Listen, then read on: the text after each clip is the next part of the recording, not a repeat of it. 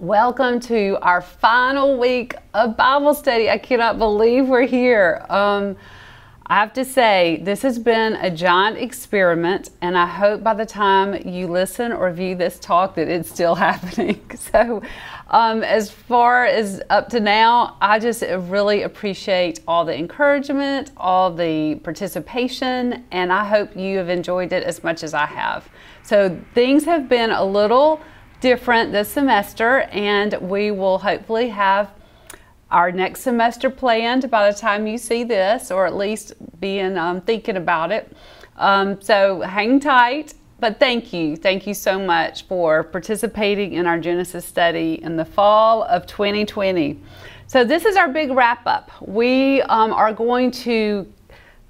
talked about Genesis, but I want us to go back and look at how God's plan of salvation is getting us back to Eden, except it's going to be better than Eden. Nancy Guthrie has a Bible study called Better Than Eden, which I really like. I have not done it yet, but she is one of our resources for this study in your homework. And so I think that's probably a really great way to put it, in that Eden was perfect, but what we're going to have when Jesus comes back and establishes his rule for everyone to see is going to be even better. But I want us to review, and for our first point, look at paradise that was lost. Let's pray before we get started. Lord, you brought us this far. You are so good to us. Thank you for Genesis. Thank you for your plan of salvation. Thank you for all the stories of broken people, broken promises of people, but not of you, God. Thank you for making us, giving us our life, and giving us most of all hope for the next one. In Jesus' name, amen. So let's look at what God made. Let's just review the cards. Let's review the bidding. First of all, he made a place, a whole world with a special garden. He made a people. He made this couple that they were to multiply and rule and tend this garden. And he walked with them. He gave them his presence. So those are the three the three P words that we've been seeing all in Genesis. Is he made a place, a people, and his presence was with them. There were blessings in this paradise of marriage, work, Sabbath. It was a beautiful world full of creativity and order and pleasure and wonderful food and animals and just beauty. And then we hit Genesis 3 and beyond, and sin wrecked this creation. The relationships between Adam and Eve, the relationships between Adam and Eve and God. We see just the outpouring of sin, and Cain killing Abel, and just the mess we see leading up to Noah, when God says, I can't take it anymore. I got to clean off the earth. All these things, we've just seen death come into the hearts of mankind, into the world of mankind, and physically to mankind. But we've also seen these other things. We've seen the idea of sacrifice covering Adam and Eve. We've seen the sacrifices covering sin, and the ram in the thicket with Abraham, where there was a sacrifice that was a substitute for his son. We see the idea of Abraham believing in resurrection, that there is something else, that God is going to keep his promises even when they don't make sense. This idea of covenant and relationship and promises that tie God together with a people. And that there is going to be something, someone, there's going to be a seed, a person that is going to undo the damage that happened in Eden. We've also seen that our Bible heroes are not going to be this person. We've seen how God was right after the flood when he said the imagination of man's heart is evil from his youth. There's no getting around this just total depravity. Everyone is born with a sin nature. No one is going to be able to save not only themselves, but the world. And so we see that this hero has to be different, has to come and not be one of us. We also see this play out after Genesis curtain closes. We see a wayward people with Moses wandering in the desert for 40 years. We see the 12 tribes of Israel fighting with each other and intermingling with the Canaanites later once they establish themselves in the promised land. We see the time of Judges when God's people are in this cycle of sin, consequences, repentance, then sin again. We see centuries of kings, good and bad, not providing the security and stability to God's people that only God can give. And we see 10 of those tribes, 10 of those dirty dozen boys' descendants being taken away after decades of not following God, taken out of the promised land and just kind of disappearing in Assyria. And finally, we get down to 2 tribes, Judah and Benjamin. And they are getting carted away to Babylon because they've been so bad. And is this it? Is this when God's patience is finally done? Is this going to be another Noah's Ark moment where God says, I'm sorry I even started the salvation plan with Abraham's family? Had God finally had enough, and had we finally messed up too much? If we fast forward to Israel in Jeremiah and Ezekiel, we see that God is putting his last 2 tribes in exile. A country called Babylon came in and is carting away piece by piece people. And they're only leaving the poorest or the least important people in the land. And it's just sad. It's sad to see this glorious, rich country and of God that he had blessed, after years and years of his people being unfaithful, of God putting them basically in a really bad timeout moment.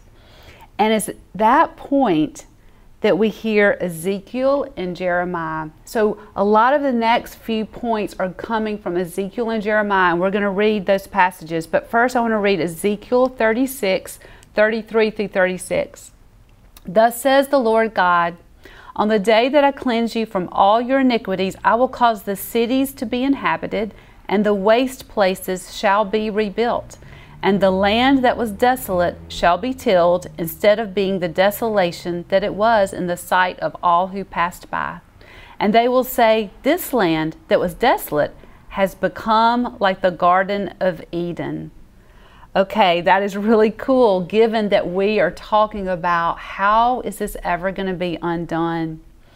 Then it's going to say in 36, then the nations that are left all around you shall know that I am the Lord. I have rebuilt the ruined places and replanted which was desolate.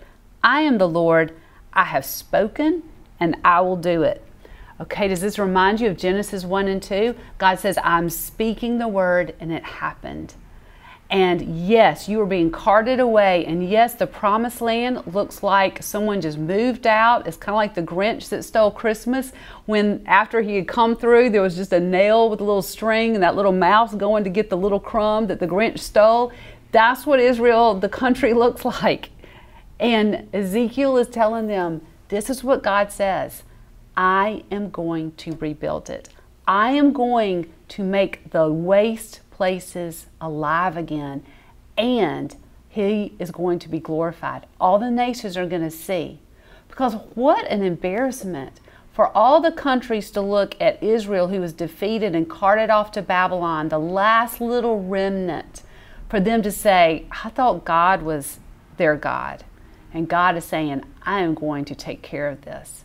And for those exiles to hear that and know that this is not a permanent consequence, that there is still going to be a place and a relationship, and these covenant promises have not been undone by their sin and unfaithfulness, how comforting is that? And that it is going to be like Eden. It is going to be what they had at the very beginning. So maybe that helps you. Maybe you're in a desolate place. Maybe your sin and unfaithfulness has created a wasteland in your life. Think about the wasted cities Ezekiel refers to, and think about Babel and how it got deserted after God undid their plans. Maybe you think about ruined cities after the flood and how they became, God recreated the world after the flood and let it just be bountiful again. Maybe you will see that the nations are going to see what Abraham had faith to see, that he left his home country to go to a land where there was nothing. There were no cities for Abraham. And God is going to do this work and apply it to those things in your life that are desolate. How can those waste areas of your life be like Eden?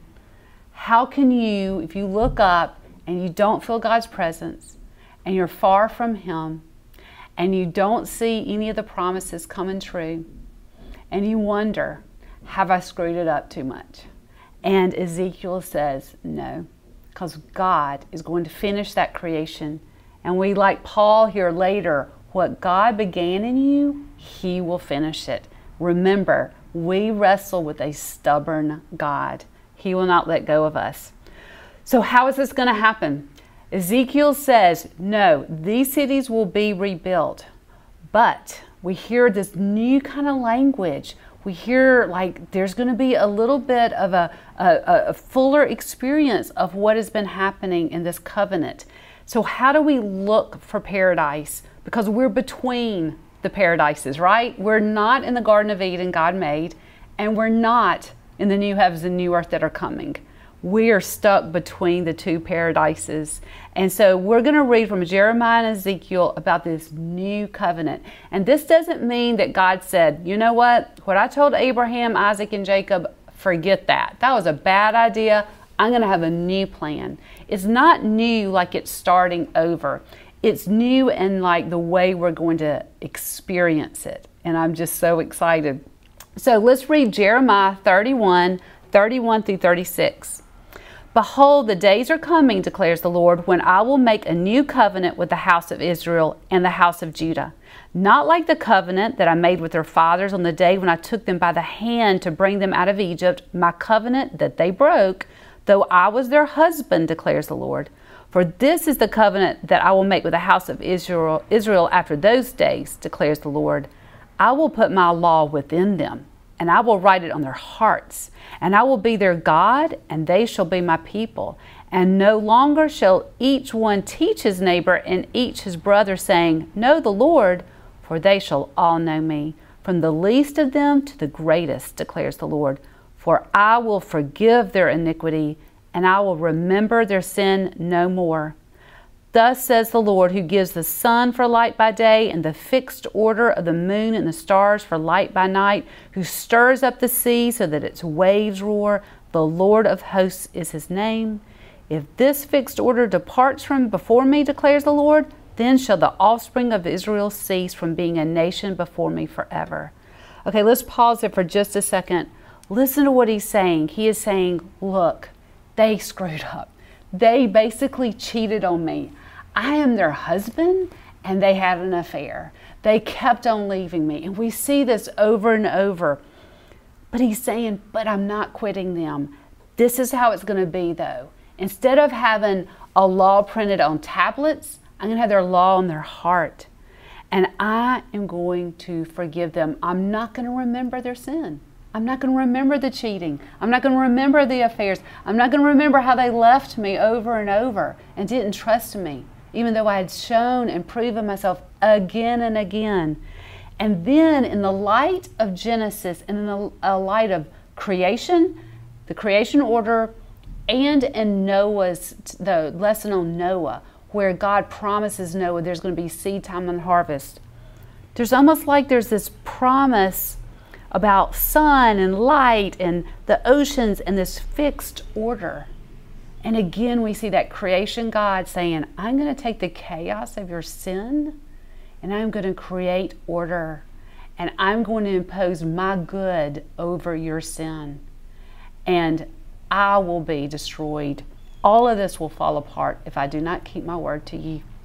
So now let's turn to Ezekiel 37, 19 through 28. Say to them, this is what the sovereign Lord says. I am going to take the stick of Joseph, which is in Ephraim's hand, and of the Israelite tribes associated with him, and join it to Judah's stick. I will make them into a single stick of wood, and they will become one in my hand.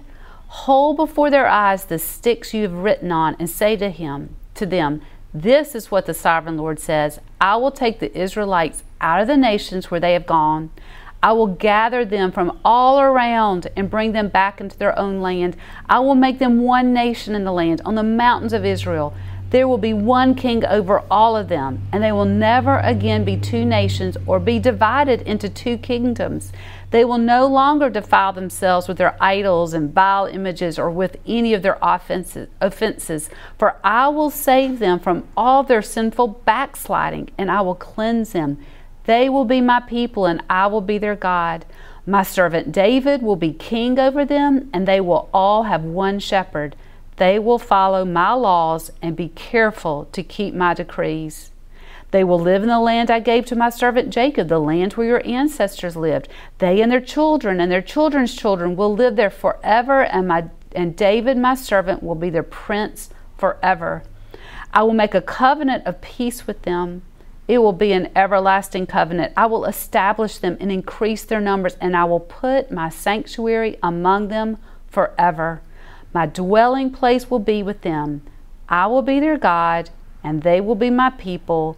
Then the nations will know that I, the Lord, made Israel holy, when my sanctuary is among them forever. Okay, now this passage is being given to those exiles in Babylon, and God is definitely encouraging them that I'm going to save a remnant and they will come back. And we know that for 70 years they stayed in exile, and God had said even down to who was going to let them go back and rebuild. And we see that rebuilding if you look at Ezra and Nehemiah, but it never lasted, did it? So whatever Ezekiel is telling them is beyond that initial rebuilding back in Ezra and Nehemiah's day. So what are we learning here? We're seeing that there is something better coming, something better than a literal kingdom on a map on this earth. That what he's describing breaks the boundaries of time. And notice, he's saying that King David is going to rule forever. Well, King David is dead. He died. He wasn't around. How is that possible? Is he saying that the person, Jesus, the son of David, will rule forever? So start looking at it as this is what the new heavens and new earth are going to be like. He is going to take his people, those children of Abraham who are his seed because of faith, from all the nations.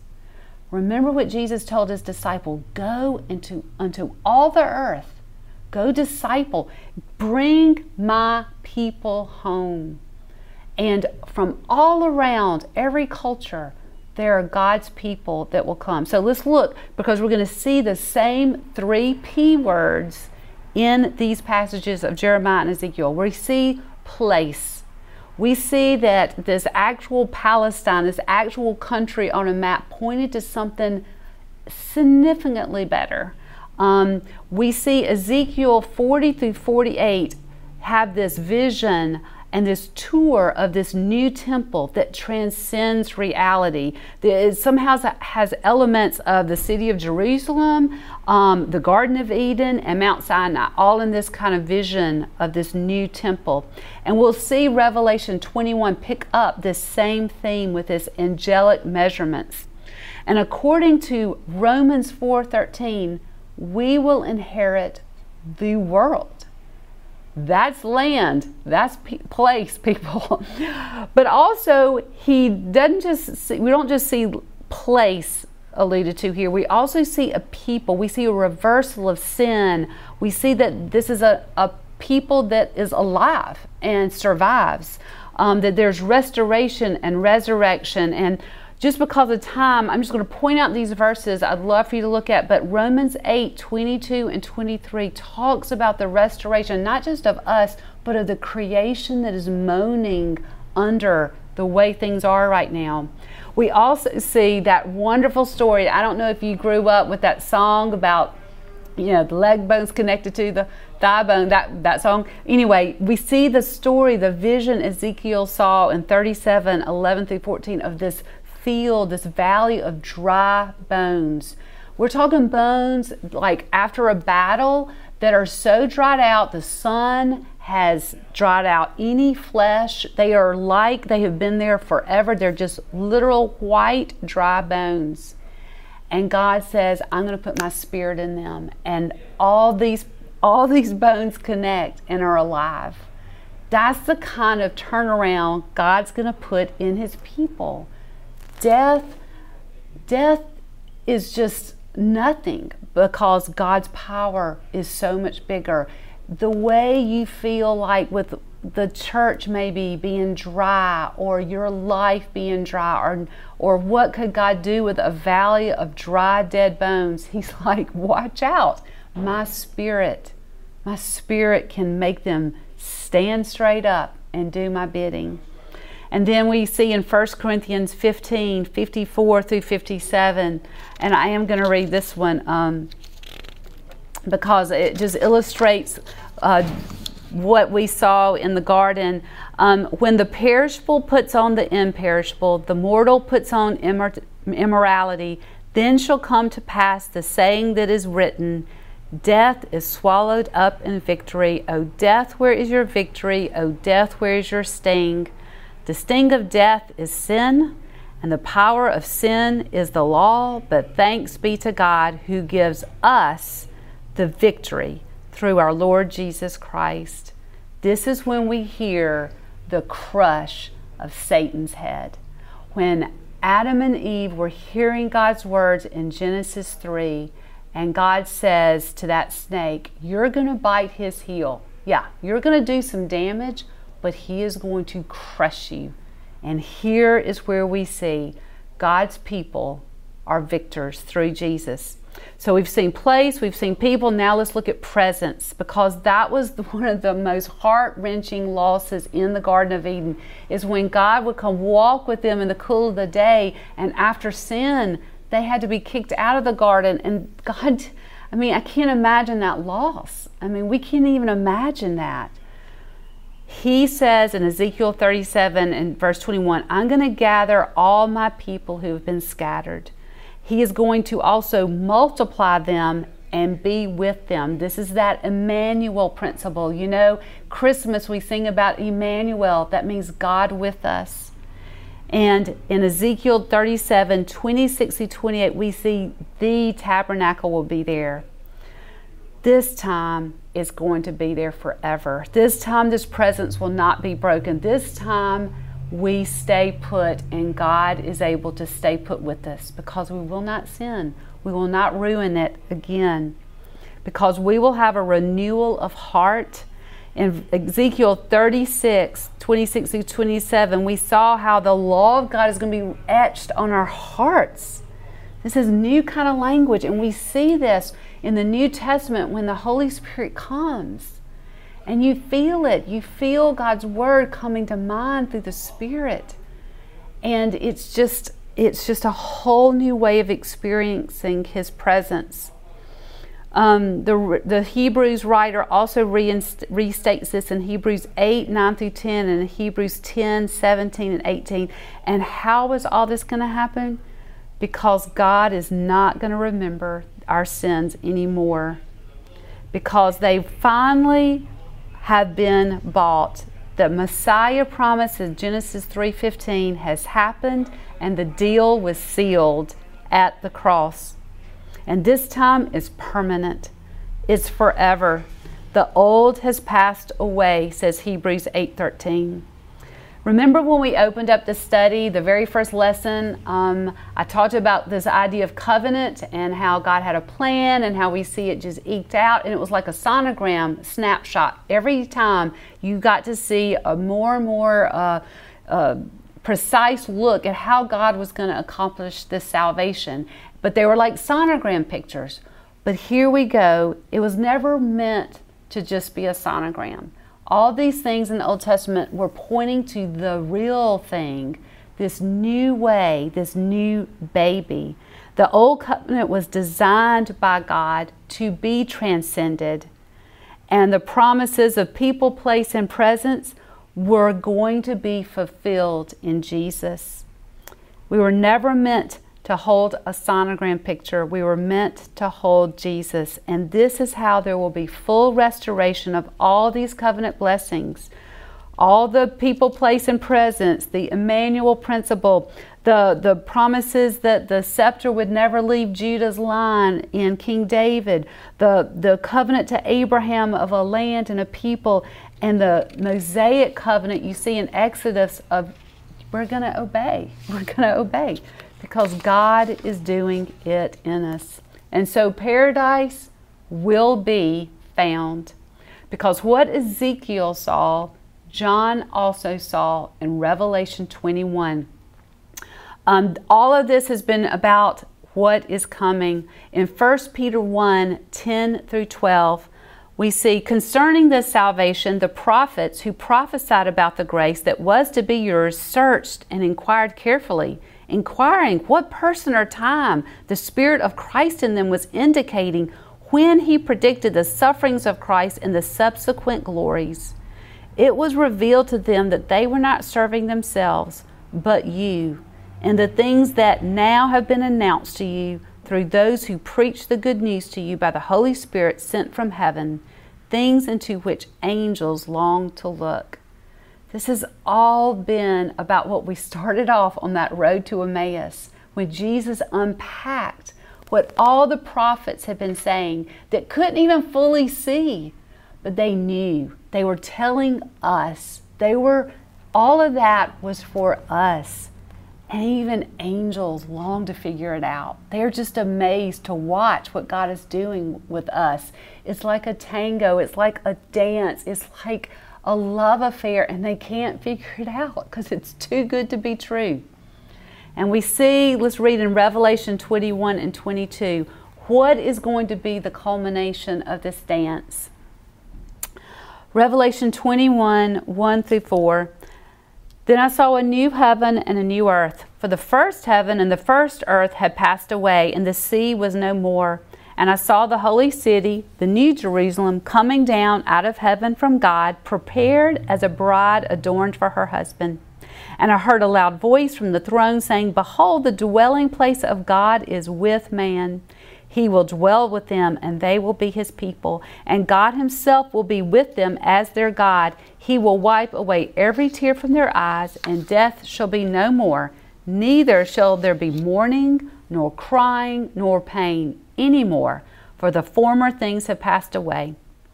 And then in Revelation 22, 1 through 5, Then the angel showed me the river of water of life, bright as crystal, flowing from the throne of God and the Lamb through the middle of the street of the city. Also on either side of the river, the tree of life with its 12 kinds of fruit, yielding its fruit each month. The leaves of the tree were for the healing of the nations.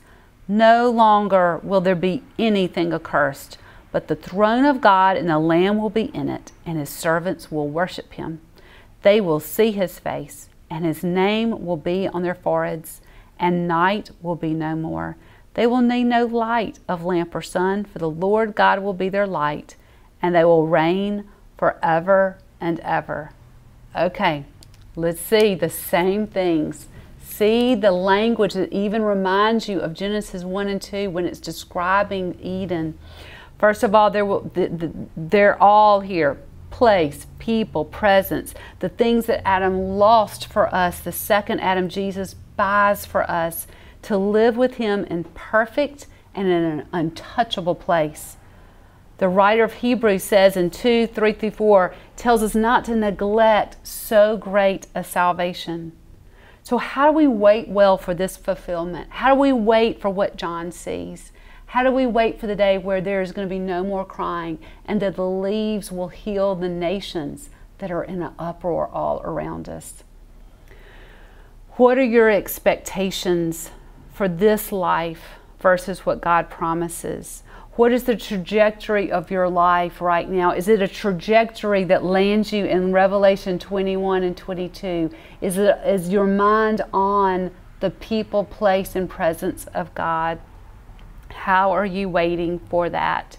And shouldn't our present lives reflect some of this of how can you enjoy His presence now? Because we do and we can. How do you enjoy His people? Who is that right now on this earth until He comes again? It's His people, His church, your brothers and sisters in Christ. Where does that happen? In worship, in community. This doesn't just happen sitting there in your house by yourself. You're connected to other people. Are you having a relationship with this God? Do you recognize His voice when He calls you? Jesus said, "My sheep know me and they know my voice." And believe me, He knows yours. How is that happening in your everyday right now? Are you putting down roots in this physical place now with your energy, your money, your time? Are you putting down roots in a temporary place that will be gone eventually? Or are you putting your roots down in this new heavens and new earth? I just want to close by reading Psalm 102, verses 25 through 28. The Hebrew writer actually quotes this psalm when he's talking about Jesus having victory over our future, and that all the things that will happen because of Jesus. This is the psalm he quotes. "Of old you laid the foundation of the earth, and the heavens are the work of your hands. They will perish, but you will remain. They will all wear out like a garment. You will change them like a robe, and they will pass away. But you are the same, and your years have no end. The children of your servants shall dwell secure. Their offspring shall be established before you." This is what I want us to remember about Genesis. That world God created in Genesis 1 and 2 is not going to continue forever. Something better is coming. Your world, your real home, your real experience of fully being in God's presence, because you will have no sin. And the world you live in, there will be nothing like what's going on here. There will be nothing like this. And God is securing it because He's going to take off this world like you and I change clothes. Like, you come in from the gym and you're sweaty, or you've been at work all day, or you've flown and traveled on an airplane. You're like, let me get out of these nasty clothes. And you take them off and you put on something clean and comfortable. And that's what God's going to do with this world. And He wants you to be in it. So this is the incredible salvation that God does for you, sister. This in your wrestling, when you're wrestling like Jacob, or when you're trying to fix things and you screw things up like Sarah did, or you're lonely like Joseph was apart from his dreams, and when his life didn't work out the way he thought it should have, Jesus rules now. He rules right now in heaven, and He will come and you will see it for yourself in person. And until that day, when He puts on this new outfit that is going to be fabulous of this world, until then He prays for you, He loves you, He rules you. Let's close this study in prayer. Lord, You are good. Jesus, You rule right now. But I have to say, we feel shaky, and we know it's true, but it's hard for us to believe it, and it really is hard for us to live like it. And I ask that these scriptures and these truths would stick. That when we see things, they would remind us of Your creativity, Your intentional work, the power of Your word, and how that is going to recreate this new heavens and new earth, but that we get to be there. I pray for these women that they would remain faithful, that they would not neglect this salvation, that they would experience now that place that is theirs, the presence of You in their hearts now, and Your word in their hearts, and community and all around them. And that You, Lord, give them a people to be a part of, that they are not alone. I pray this in Jesus, Your name. Amen.